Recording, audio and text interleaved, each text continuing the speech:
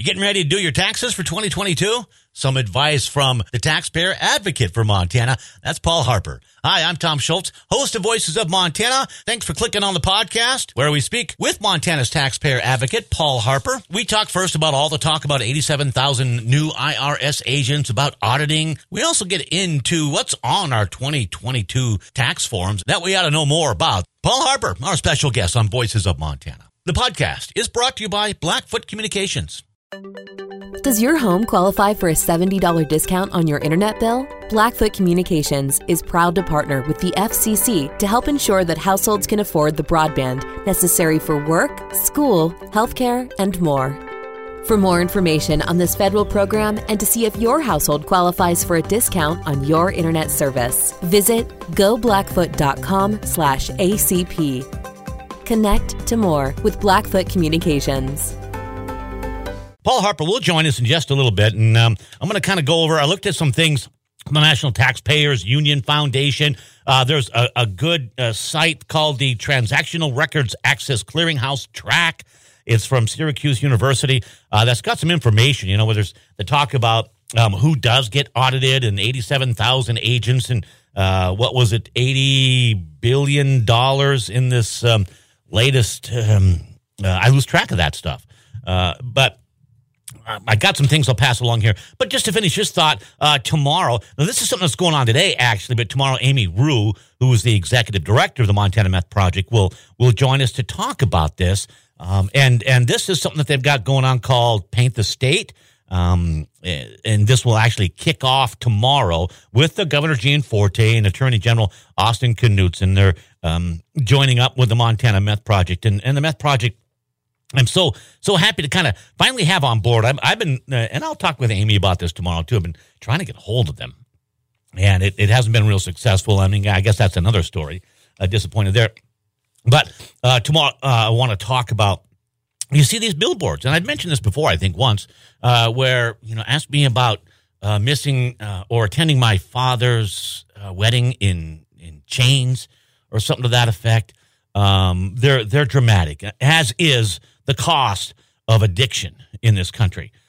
And so dramatic methods to combat it are important. I think are called for as well.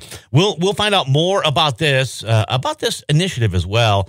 Paint the State. It's kind of a contest where it's a Paint the State program to address in-person drug prevention outreach efforts here. And so that's on the docket. I don't know really what kind of information to throw out there. I know people have heard probably different stories about this, what is it, $80 billion funding boost to the IRS, which was in the so-called infrastructure package. There was some justification out there for it, or at least people who support that funding, talking about pressures on staffing. And that has, there's a lot of truth to that, too. The IRS has seen a lot of budget cuts over the past few years. And, it's a three-letter word, IRS, and we have a lot of feelings about it. We certainly do. I think there's a lot of people out there, though, that are more than willing. I know that most of us are to pay their fair share. But that's the catch, isn't it? What is the fair share?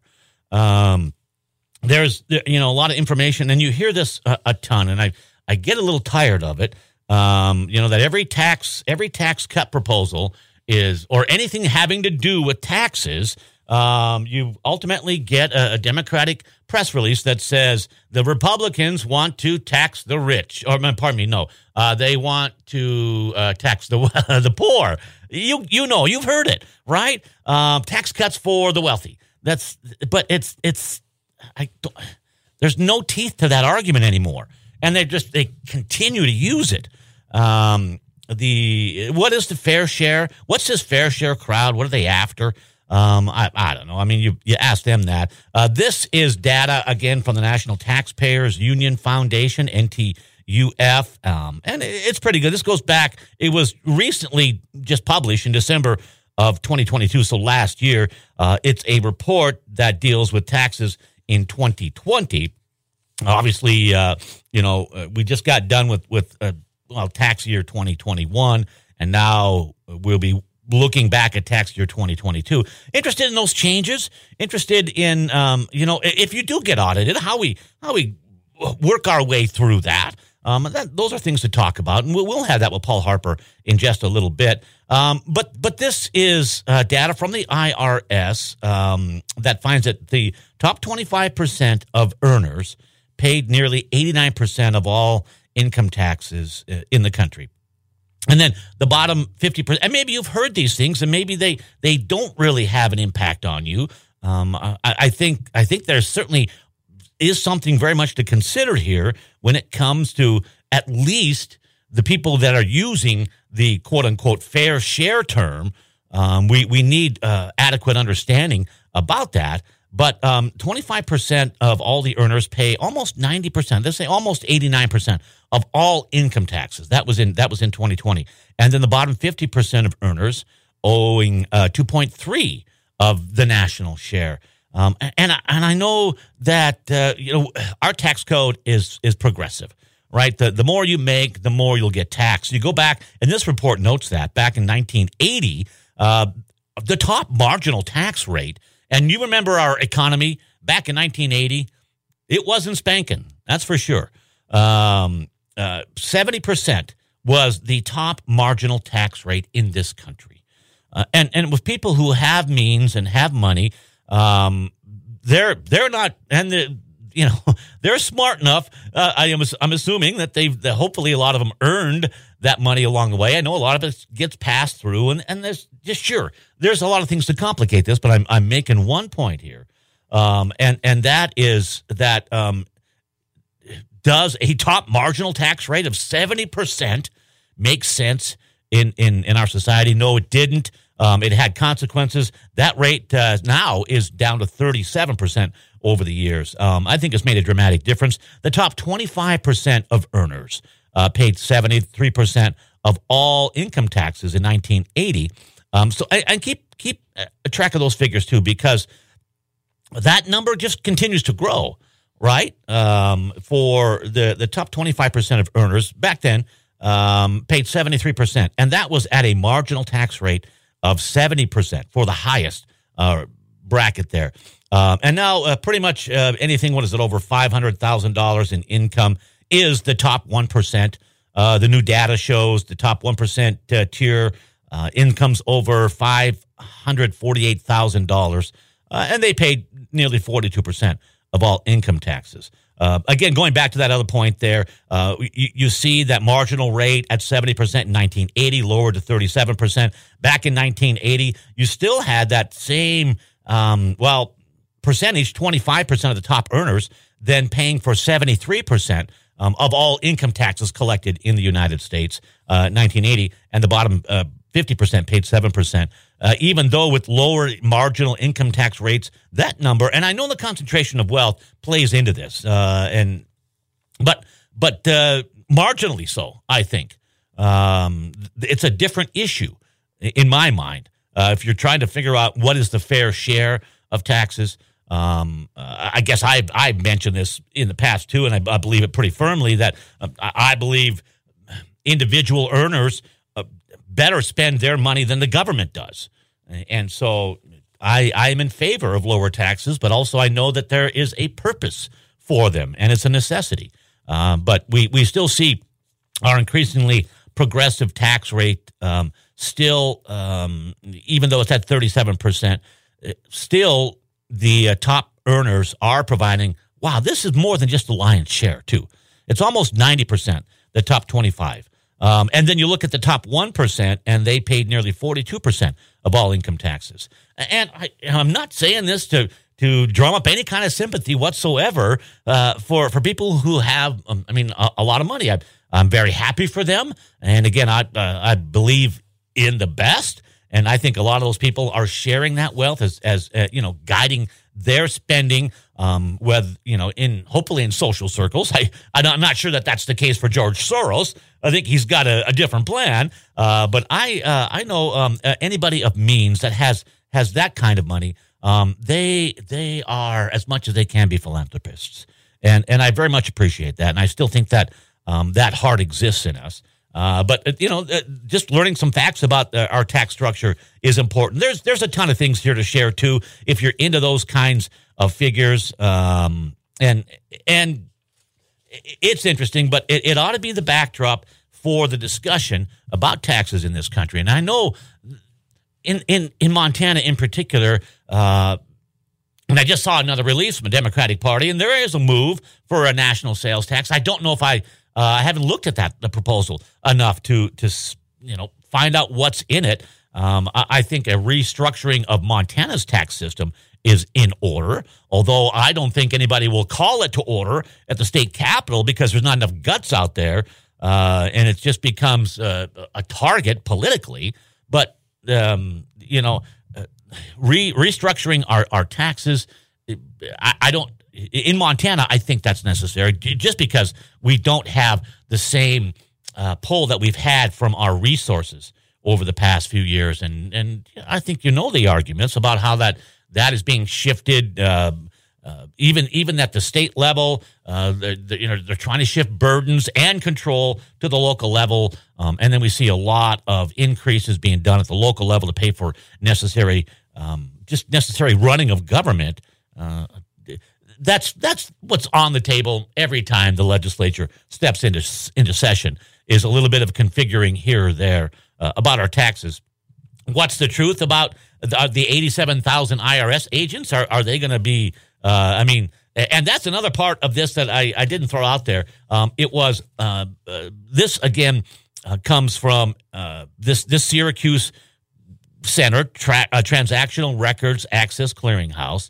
And it has some figures here about who gets audited by the IRS. And it talks, and this is a relatively recent publication of the 4th of this 2023. The IRS has had, instead of face-to-face audits, they have increasingly relied on the automated process of sending letters and correspondence audit, as they refer to it. But the figures out there still show about, and I'm going to use roughly so it's something to at least hang on to, that only about 3% of the so-called millionaires are being audited versus up to about 13% of those with lower incomes. And then that was, I think, 2020 when they were looking more specifically, and I know they target certain areas too, so that had been a targeted area when they were looking at people with low income, basically those who would qualify for earned income tax credits, just to, and a lot of that too was done by correspondence. But I don't know, what do we have to fear, right, with 87,000 new IRS agents? I know that that's not necessarily the entire gist of what Paul Harper is going to be talking to us about. I want to talk about the new laws out there, but we can't have a conversation about this without talking about how the IRS is going to allocate their new resources, and then how I'm assuming we're all wanting to pay our fair share of taxes. How do we do that 100% correctly? We'll find out more. Back with more Voices in a bit. Does your home qualify for a $70 discount on your internet bill? Blackfoot Communications is proud to partner with the FCC to help ensure that households can afford the broadband necessary for work, school, healthcare, and more. For more information on this federal program and to see if your household qualifies for a discount on your internet service, visit goblackfoot.com/ACP. Connect to more with Blackfoot Communications. Paul Harper, Supervisory Associate Advocate, Internal Revenue Service. Paul, how you doing? I'm doing good today. How about yourself, Tom? I'm hanging in there. Really appreciate that. Really appreciate you being on, too. Not a problem. That, and you were listening. I don't know if I made any sense there, but, there's been a lot of talk about what 87,000 IRS agents will do. You do work for the IRS, but like I say, you may be a tax man, but you're our tax man, right? You're a taxpayer advocate. Absolutely. Tell us what 87,000 IRS agents will do for the public. That 87,000 number is not necessarily an accurate number. That was an estimation based on the creation of the bill. Could there potentially be 87,000 people hired based on that bill? Sure, that's potentially out there. But that's not necessarily just strictly enforcement agents. A large chunk of that money went to modernization of our computer systems. I mean, we're still working off 1970s DOS green screen. Some of that money also went to our customer service folks to give you better information and better answers. Also with that, you have money going into even our taxpayer advocate coffers in order to get us ramped up so we can do better service for you. So the 87,000, it was kind of a number that was thrown out there just based on the bill itself. So I'm not seeing 87,000 new IRS agents being hired on in that bill. That money, there's a whole large group of people within the IRS that are extremely intelligent, that are meeting daily to figure out how to spend that money so it best suits all of us. The figure was like $80 billion, and then 46 million or billion, I think. I should have that in front of me. I think a good portion of it went to that aspect of it. Talk about, I mean, have we seen the numbers of auditing go down? What's again the messaging from the IRS? Because I know it's out there, and I really appreciate you. The IRS is a three-letter word, so to speak, and it carries certain connotations for us.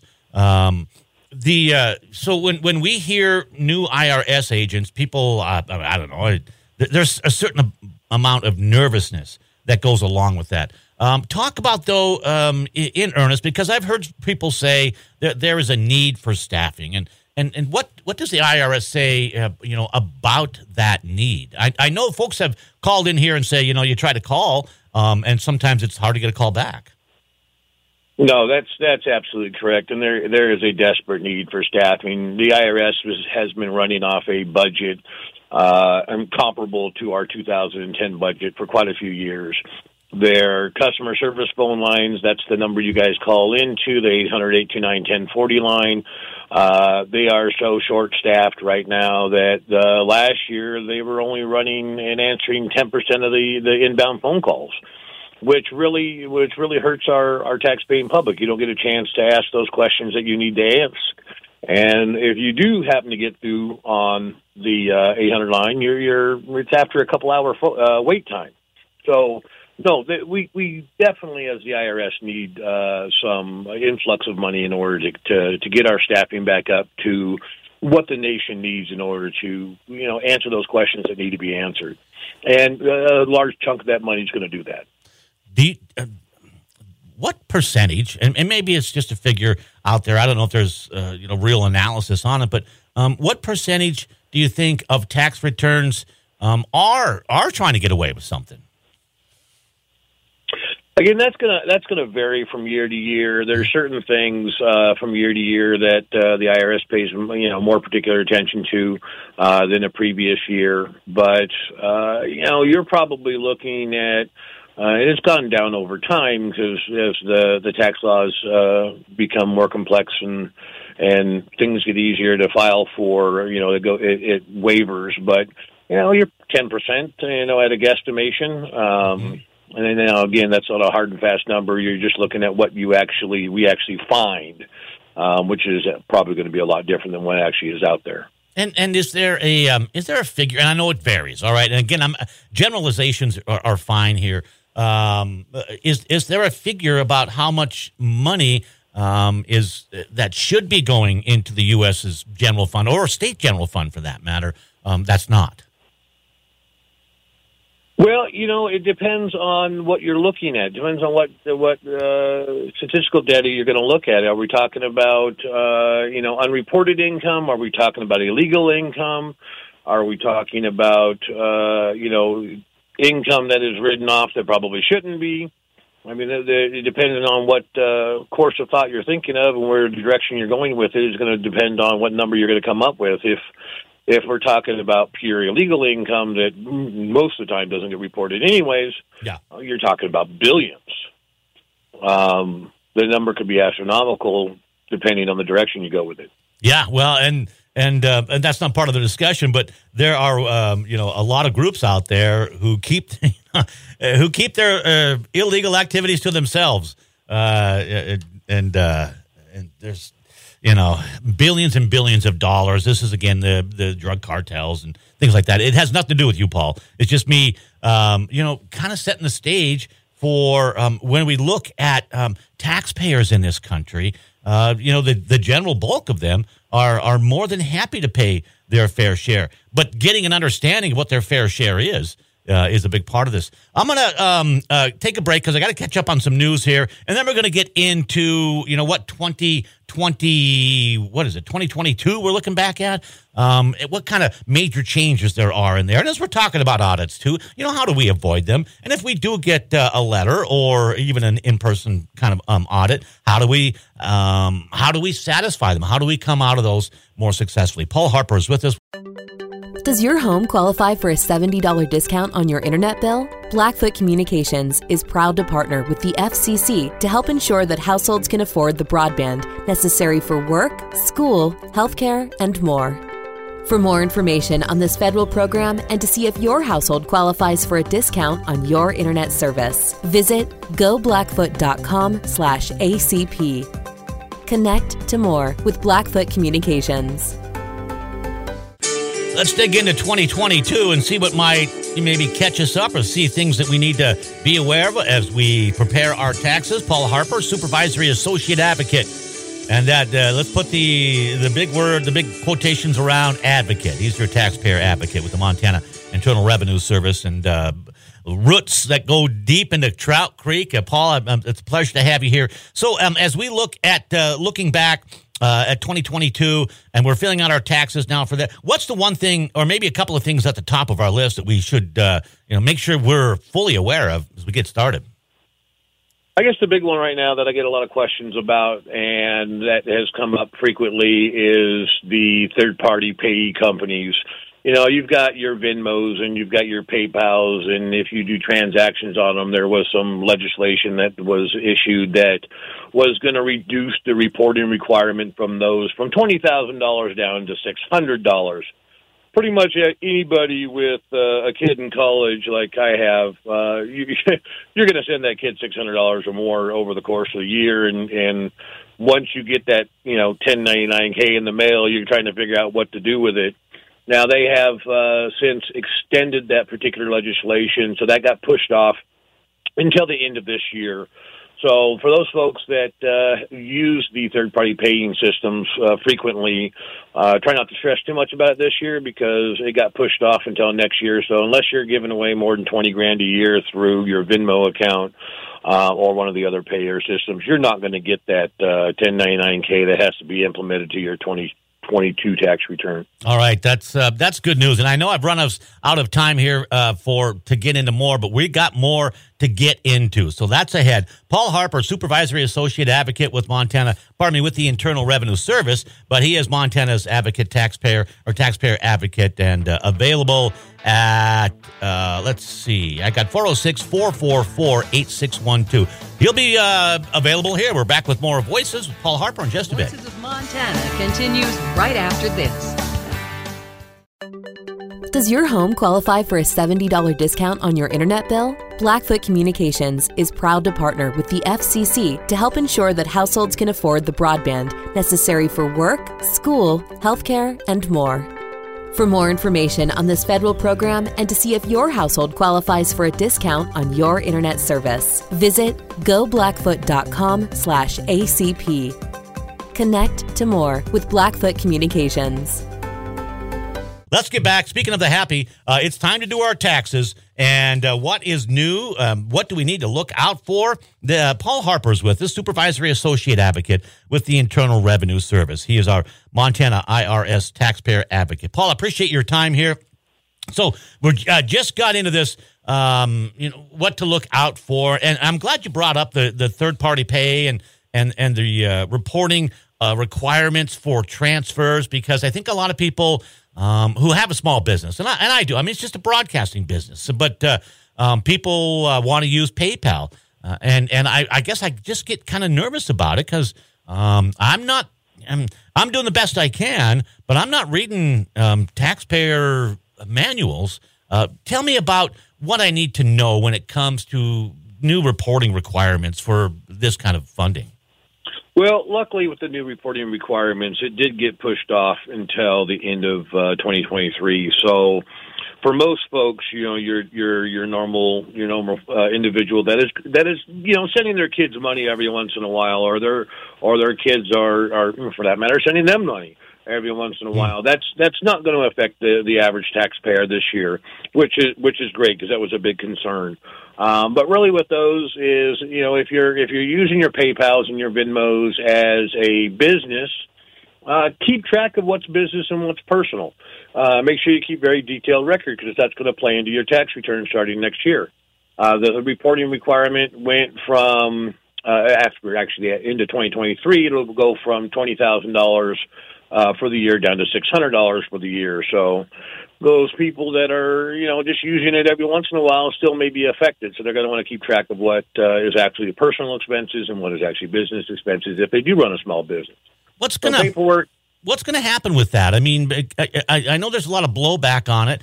And right now, I mean, people are using that for a lot of different reasons. How do you narrow that down so that the IRS is not accusing everybody of getting illegal income? And the IRS is working on the procedures for that. They haven't released hard and fast stuff on the folks that are going to get affected when it gets dropped down to $600. That'll be something that'll come out towards more the end of next year. Well, the end of this year. But there will be a way to separate them out. The IRS will develop some sort of a requirement to report what's business and what's personal. So there will be a way to do it. It's not quite out yet. I think that's one of the main reasons why they extended it. And then they'll be taxed as gifts then, right? That income will be taxed as gifts, or I guess it depends. Even with that, it's not going to be taxed as a gift because with gift taxes, I mean, any one person can give any one person, and I don't want to quote the number for this year because I haven't looked for it. I believe it's somewhere in the $14,000 range as a gift without having any tax implications or even having to report it. I mean, you're not going to get taxed on giving your kids money here and there. Okay. Unless you get up into the really big dollars. Good. Well, that ain't going to happen. Paul Harper's with us again, Montana's local taxpayer advocate. He's got 20 years of experience in federal taxes and has managed a group of dedicated advocates. Paul, again, appreciate the time. Let's look down there. Just open it up again. What is on 2022 that we need to pay attention to, XYZ? One of the bigger things in 2022, when you're filing your return this year, you got to remember that for the folks that are claiming earned income credit and for the folks that are claiming the additional child tax credit, which are two very popular credits, if you have filed for those, and you filed early, there's a lot of people that like to file right in the opening of filing season. Again, that was just a few days ago on the 23rd. And if you've gone ahead and you filed early, you're going to have to hold off because the earned income credit and the additional child tax credit doesn't get an opportunity to be processed through until at least February 28th. So you wouldn't be expecting that refund until February 28th. It's not going to be that normal 7 to 10 day turnaround time like it is with an electronic filed return. That goes direct deposit. So give yourself a little bit more time if you claim those credits. Another item on the ticket is and I promote this every year, and I can't stress it enough. The IRS obviously had their issues over the last few years with all the COVID involvement and the COVID issues. And so I'm pushing for everyone, if at all possible, please electronically file your return. It really speeds up the process. It eliminates a lot of the errors that are out there. Currently with the IRS, they're still trying to bail out of the COVID issue. I mean, right now, as of December 23rd, 2022, there were 1.91 million unprocessed individual returns that were received this year. Now, that includes tax year 2021 returns and late filed prior year returns.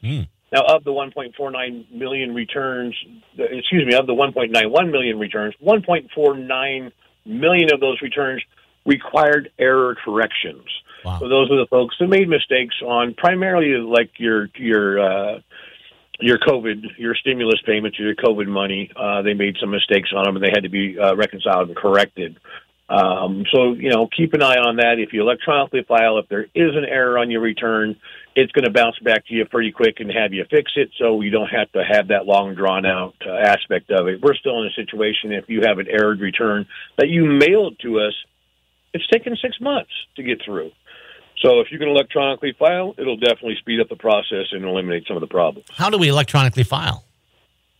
It's really up to you. You can go if your income level is low enough. Obviously the 6-digit income folks aren't going to be able to use our free filing service, but there is IRS.gov has free fillable forms.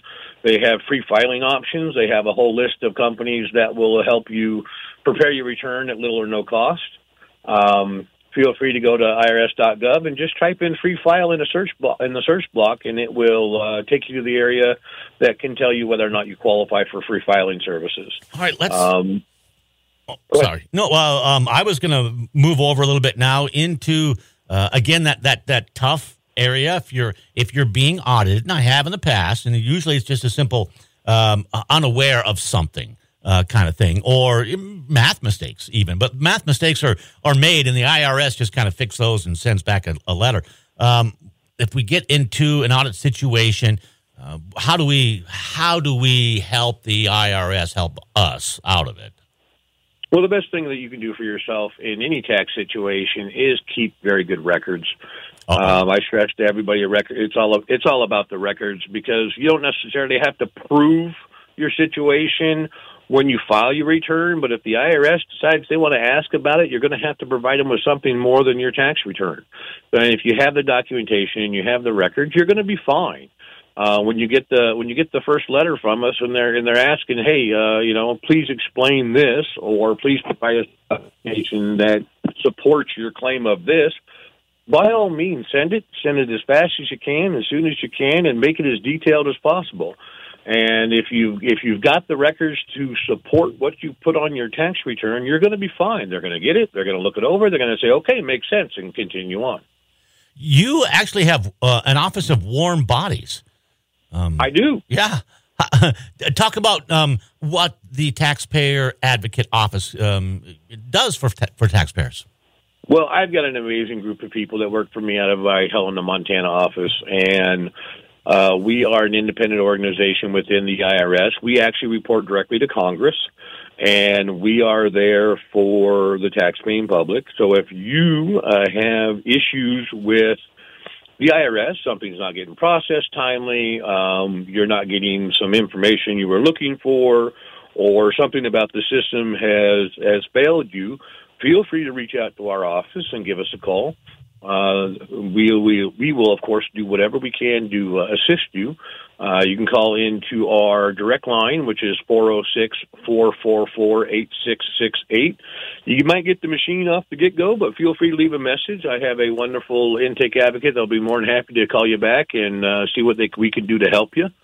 And we are there to make sure that when an IRS system or process has failed, we get to jump in and make sure it gets taken care of. Yeah, when do they call you? For typically, what reason would have them reach out to a taxpayer advocate? Well, our bread and butter is hardship situations. A lot of folks last year filed tax returns, and they really rely on those tax refunds to offset their normal yearly income. And when those refunds and those tax returns got delayed in processing because of all of our COVID problems, when they contacted us, we stepped in. We helped grease the wheels a little bit and get those returns pushed through the system so those folks can get their refunds and continue to take care of their financial needs. That's probably our big one, is any of the hardship situations. Gotcha. And that's good to know because when people do get into hardships, they're generally there for lack of information, too. Exactly. Yeah. The IRS changes, anything else for 2022 that we should maybe keep an eye on?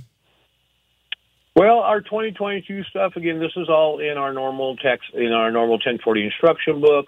There are a few things. The health coverage tax credit sunsetted and it went away for anything after 2021. So our 2022 tax year, our child for credit and dependent care expenses. That's our daycare folks. That went back down to before the ARP bill. That went down to our normal $3,000 for one qualifying person and $6,000 for two. The 1099K obviously was a big one that year. And if you really want to get into all the individual changes, our 1040 instruction book, which is online at irs.gov, the entire first big section of that, starting page 6, it explains all the changes for the year, and our beginning of each of our 1040 instruction books will always show that. So, what's your next few months look like? Our next few months are going to be a little hectic, of course. We're still trying to get everything worked through. We're still trying to figure out, of course, there's a lot of good people trying to figure out how to spend that money and make it work the best for our taxpayers, as well as we're trying to get in and fix things. Luckily, this year, we're not going to have nearly the problems as last year because the stimulus money isn't around anymore. The additional credits on the tax returns that go along with that stimulus money aren't there for 2022. So that's going to make a lot of the error corrections that we had to deal with last year not there this year. So that's going to be very beneficial to us. I'll probably run out of time for this. Inga's got a call, and I can't take the call, Inga, but the question is regarding service dogs. What are there tax considerations for service dogs that have been authorized? There are certain tax considerations for service animals. What she would want to do is, of course, go to irs.gov, look up service animals. There are some potential medical deductions for service animals, especially if you have a recurring expense, and, of course, the initial outlay of the service animal itself. So irs.gov and look for service animals in a search block, and it will give you all that information. Run into a roadblock, your taxpayer advocate's available, 444, that's 406-444, Helena number, 8668. So 444-8668 in Montana. Paul, appreciate that. Check back, too. I'm always happy to hear from you, and I appreciate the advice. And then I know you're a taxpayer advocate, but it's hard for us to, express these questions to a government agent, and that's why I appreciate that. About the new funding and where that goes, and the things that perhaps we get nervous about, and a lot of it's because we maybe don't have all the information on it. Absolutely, not a problem. All right. Super. Thanks. And then come April 15th, do you go to maybe Hawaii or Costa Rica or get away from it for a month? Well, it's on April 15th this year. Of course, that's right. They always change it a little bit due to some of the holidays in D.C. So it's the 18th this year. So yes, as of April, make sure you get them in so we can get through them. All right. Thanks, Paul. Appreciate that. Not a problem.